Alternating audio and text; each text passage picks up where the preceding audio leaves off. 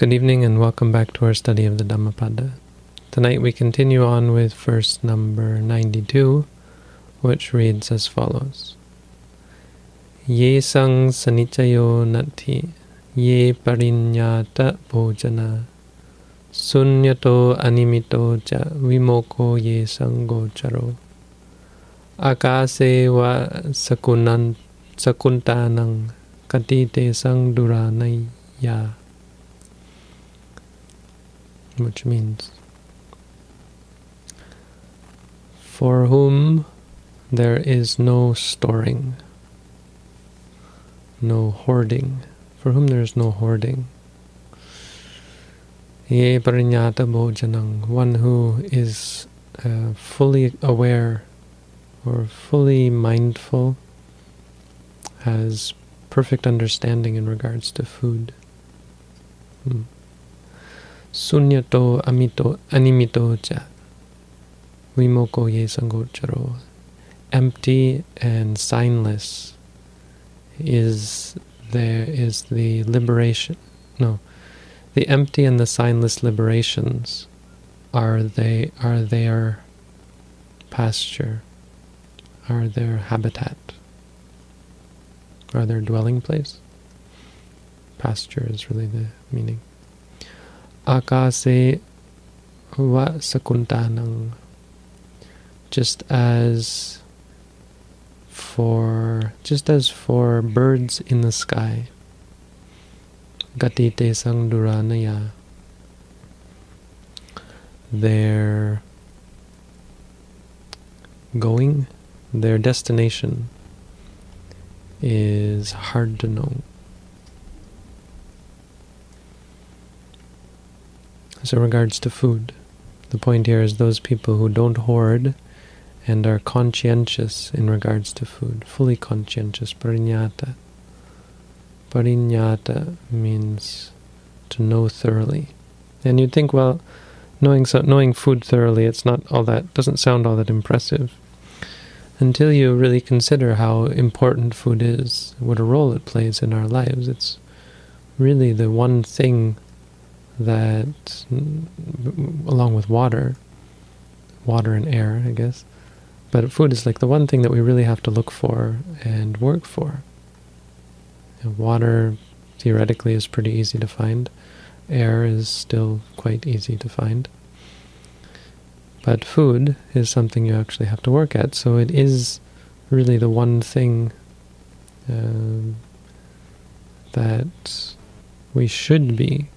that we have to be concerned with. It's about the most primal or basic requisite. And so it stands to reason that it's the one that is closest to our heart and most closely associated with things like craving and aversion. Our likes and dislikes of food are, well, they're a bit of an issue. We obsess about food. It's the one thing that we have to think about, usually at least three times a day, usually more. We'll have the 3 meals a day that we are thinking about, and then on top of that there are snacks and there's treats, and then there's the cooking and the preparing and the purchasing and the storing, thinking about the food what's in our refrigerator, what's in our freezer, what's in the oven, what foods we like and dislike, thinking about nutrition. It's really a huge subject, right? Now we have all sorts of information about food, and if you look in the news, it is one of the topics that it comes up quite often. This food is found to be bad for you, that food is found to be good for you. This whole gluten-free thing that some people say is just a big sort of nocebo, it doesn't really hurt most people, and then other people say it does, and it's a big deal. Food is actually a big deal, which is kind of funny because I don't think many people think of it like that. I think for the most part we think, well, food is just food. It's not a big deal. It's not something that a spiritual person should really concern themselves with. In fact, we would go the other way, I think. I think a lot of spiritual people become more obsessed with food, right? Worried because they're concerned about themselves. And somehow we equate physical health with mental health, right?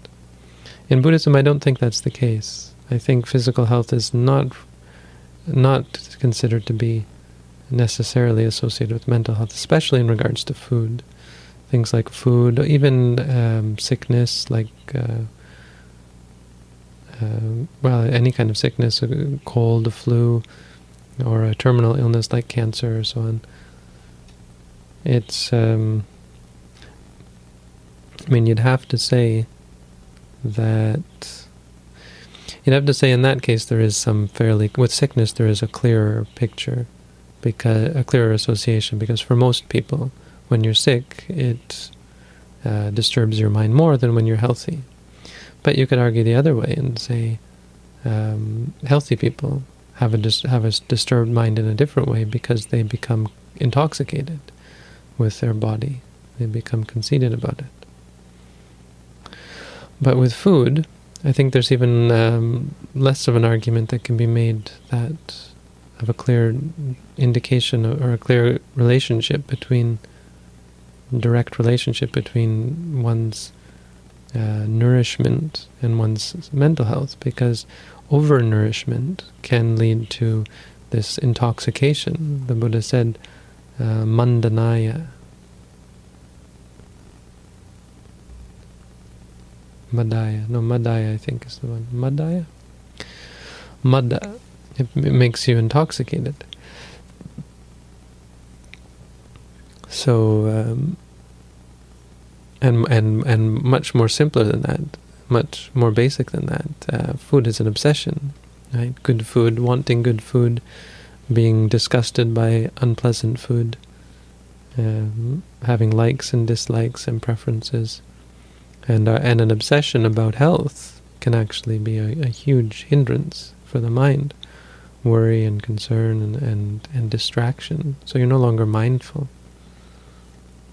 I think to some extent we obsess about it. So knowledge about food in Buddhism isn't like that. It isn't knowledge of what is nutritious and so on. That's not what is meant here at all. I'm getting ahead of...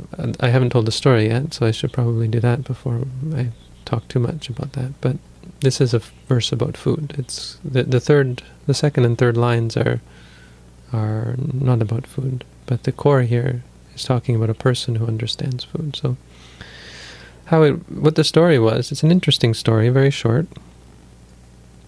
But the preceptor, Ananda's preceptor, Belattasisa, I think. Belattasisa? Belattasisa.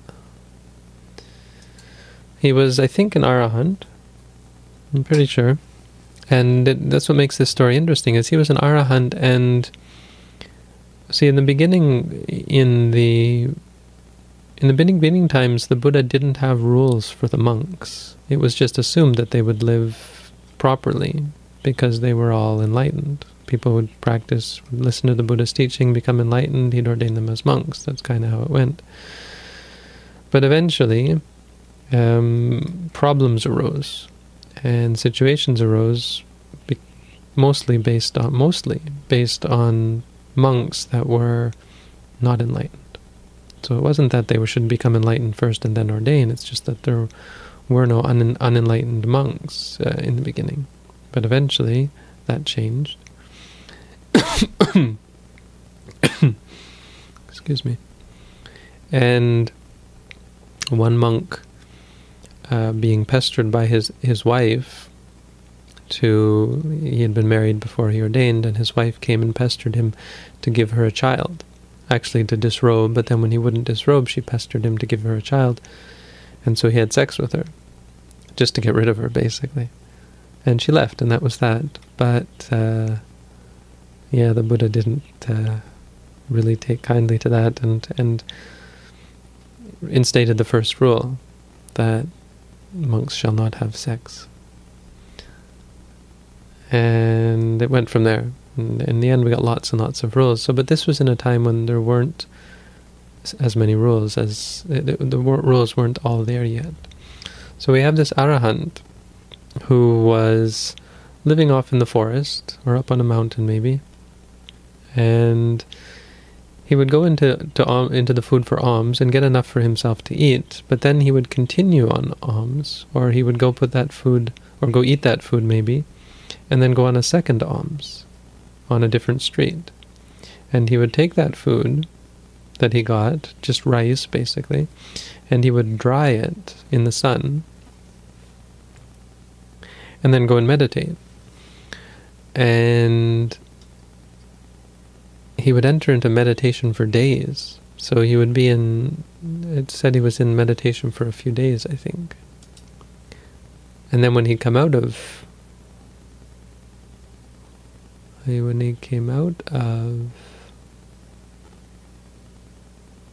yeah, actually I don't know.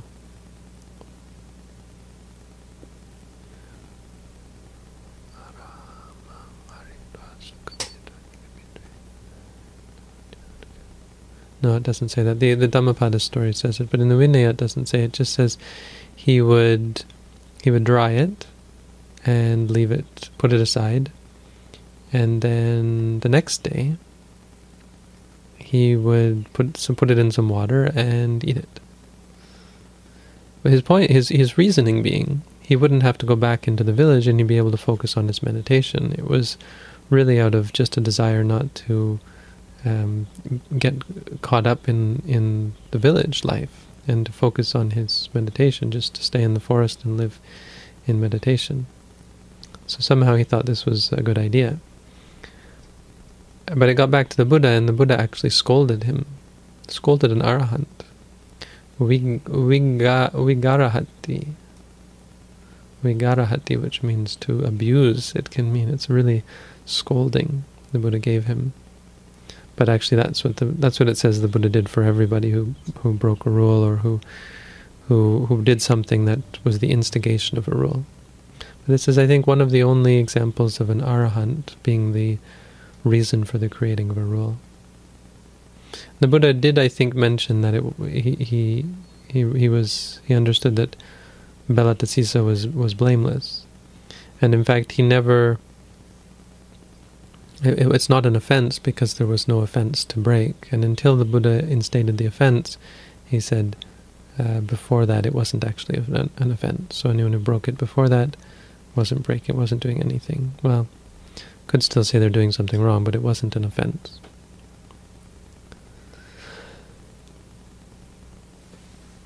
So that was the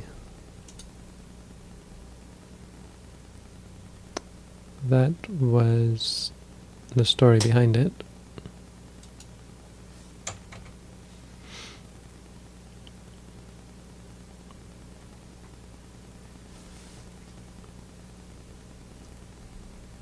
But it says in the Dhammapada, apichatang nisaya katata.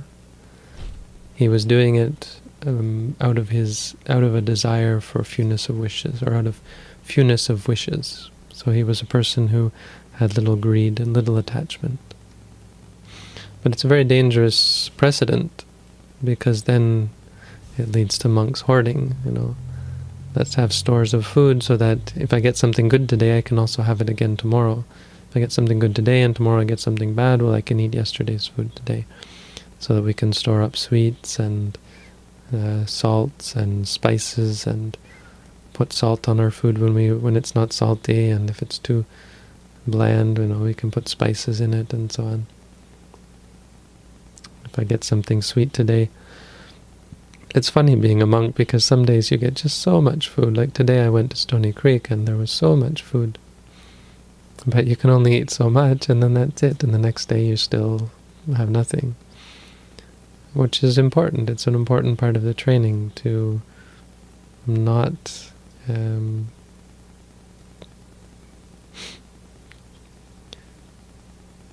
cling, to be content with whatever, to not have this hanging over you, this sort of this sense of the past, sense of what you're going to eat in the future, what you've stored up in the past, and thinking about what you've stored up, and concern about it, and so on. It's liberating and it's challenging, right? So it's liberating in the sense that you don't have to think about cooking or storing, protecting.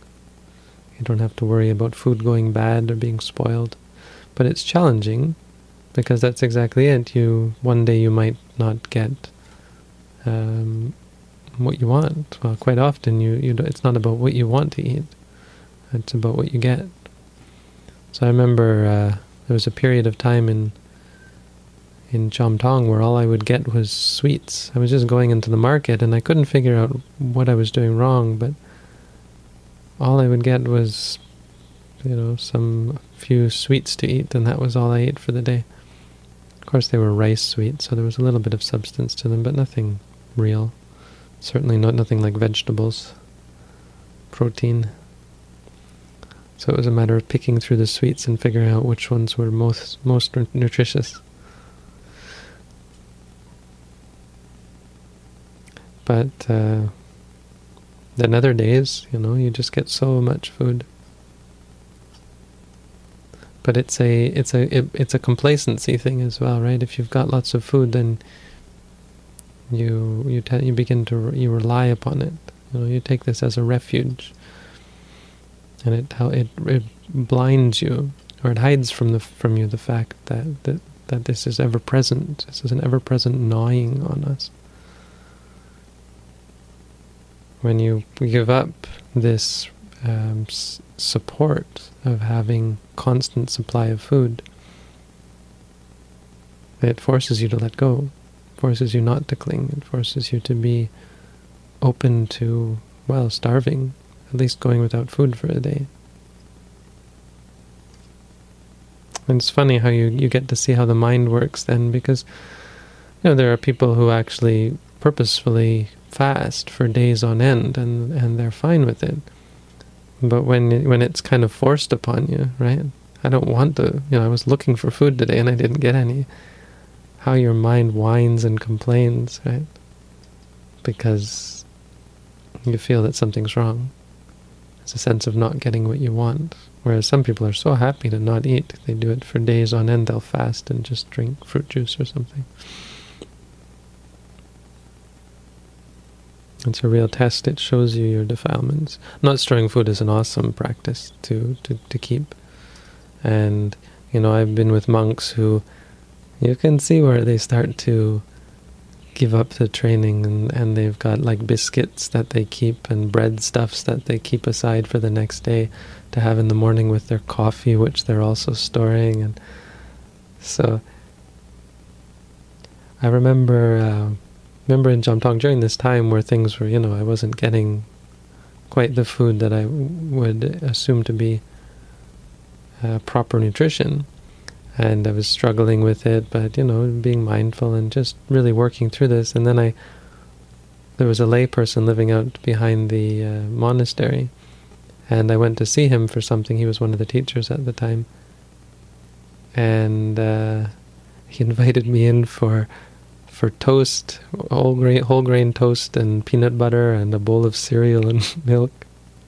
And it was just such a shock. Like, it's quite a different practice, I guess. It's a real other level to your practice, having to, not having a fridge to store milk in and that kind of thing. So definitely worth practicing. Definitely worth undertaking. That's a part. There's so many aspects of the monastic life that are for that reason beneficial. Anyway, so that was sort of the reasoning behind the rule. I assume that the Buddha, it's my understanding of his reasoning for instating the rule. And then he gives this verse on the importance of it, how supportive it is actually of freedom. So then he says, Sunyato animito cha mimoko ye sangocharo. Such a person, it's such a powerful practice. And the Buddha says this several times. He talks about mindfulness. He doesn't use the word mindfulness. He uses pariññata or matanyutta. Understanding, knowing moderation in food. But here he says fully understanding food.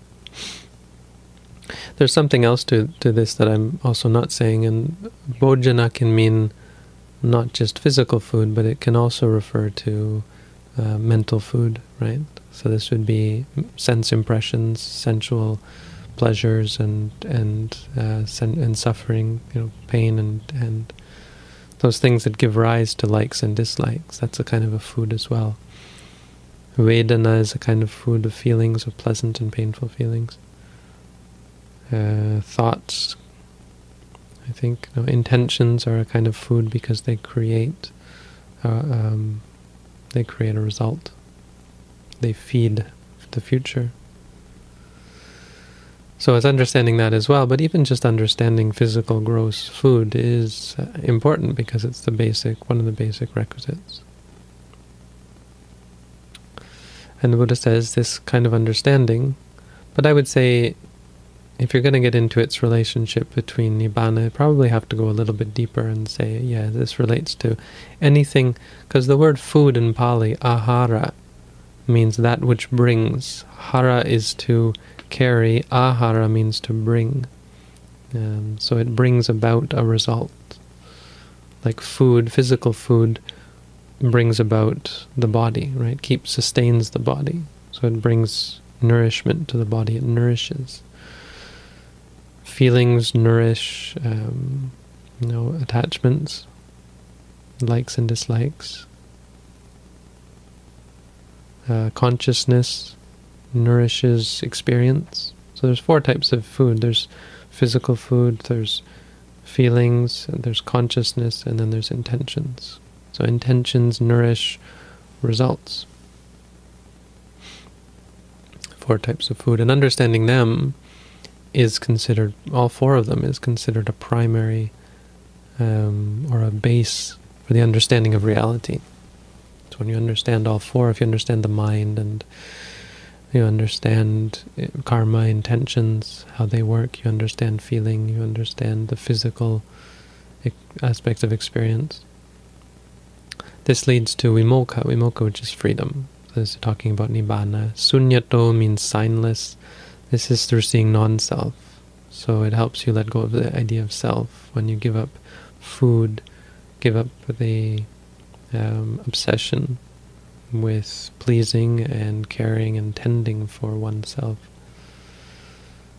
Often you're better off being, from time to time, malnourished, because it tests you, it challenges you, it opens your mind up, it forces you to let go of this intoxication. I have a beautiful body, I have a strong body.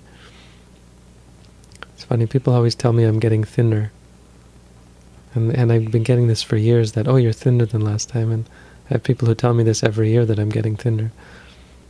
I just think of that because the way the body looks is interesting, how we tend to apply judgments to the body, saying it's like this, it's thin, it's fat. We're concerned about these sorts of things. And so we become obsessed with food because we're worried about our bodies. And I would say to some extent the obsession, like for example people who are concerned with their weight and wish they were thinner, I think that kind of obsession actually makes it worse. It aggravates the situation, makes one more obsessed with food, and as a result makes it harder to eat the right food, because you repress, and then you indulge, as opposed to just understanding and saying, oh yeah, I'm only need so much food, and as far as my needs go, I really don't need to eat so much, and you just stop. When you understand food, actually food is a big distraction, right? It's actually huge suffering in our lives, and we don't realize it. So that's a big part of Parinyata, understanding that it's a huge bother. If meditators will get like this, after a while they'll start to say, man, I've got to go eat again. Wouldn't it be great if I didn't have to go and eat? What a bother that is. This kind of understanding helps us give up self, helps us see impermanence. When you don't store, that's a big one. Animitta means signless, so having no no, what is it called? No foreknowledge, what's the word? No prior knowledge, not knowing in advance, having no warning, right? Because normally when we're storing, nimitta means we have in our mind a sense. Something tells us that tomorrow we're going to have pizza because there's pizza in the freezer, so we're able to know in advance. That's what nimitta means. Animitta means not being able to know in advance. It's signless, means it comes comes unexpectedly, without warning. And so that's how this is. When you stop storing food, then you can't have any expectations. You can't say, tomorrow I want to have pizza. You can, but you'll probably suffer because you'll probably not get pizza. Odds are. So it helps with seeing impermanence as well.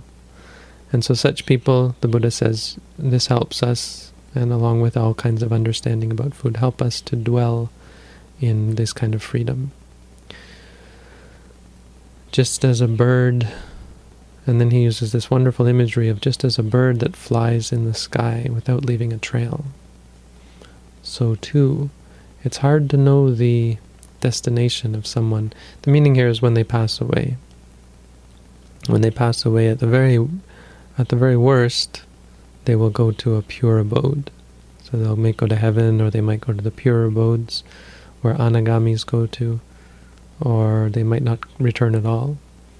So much harder to know where they're headed, because it's harder to know their minds. Their minds are so deep and so profound in their self, in their possession, their calm and their quietude, that it's hard to know where they're headed. And when they die, it's hard to know where they've gone. That's the meaning there. So, useful for us? Well, useful for us to be mindful of food. Something that we don't talk about nearly enough, I think. My teacher was always going on about it. Of course, I think it had a lot to do with monks storing up and eating food at the wrong times and that kind of thing. So he was always bringing it up without really saying, hey, I know you guys are eating at the wrong times and storing up food. Without actually accusing anyone, he would just bring it up like this. But nonetheless, it is a big deal because food is primary. We don't pay enough attention to it. That's why eating meditation is very important. I mean, it's important. It should be a part of our practice. And then the idea that it helps with seeing non-self, because you can't attach to anything. Because you have to stop worrying about yourself or being obsessed with getting the right nutrition, that kind of thing. And animitta, it shows you impermanence, because you have to be flexible. And such a person, once they reach this, they become free. And when they're free, you get no sense of what kind of a person they are, because they are simple. They're just free. I mean, I guess you do get a sense that they're very deep and that there's some depth to them. Anyway, so useful to us, and that's where we're headed. We're headed in that direction, to see impermanence, to see non-self, to give up suffering, to give up the cause, to stop clinging. And the idea that in the end we don't leave a trace, I think it's useful for us, for those people always wondering, how do I know that I'm progressing? Well, the less of a trace you leave this just like the wind of the wings of a bird. That's the sort of trace that you leave. So you do affect people, but it doesn't bother them. You don't cause conflict or friction. You just buffet with your wings. Something very light and undisturbing. Okay, so that's our Dhammapada verse for tonight. Thank you all for tuning in, and keep practicing. Be well. Wishing you all peace, happiness, and freedom from suffering.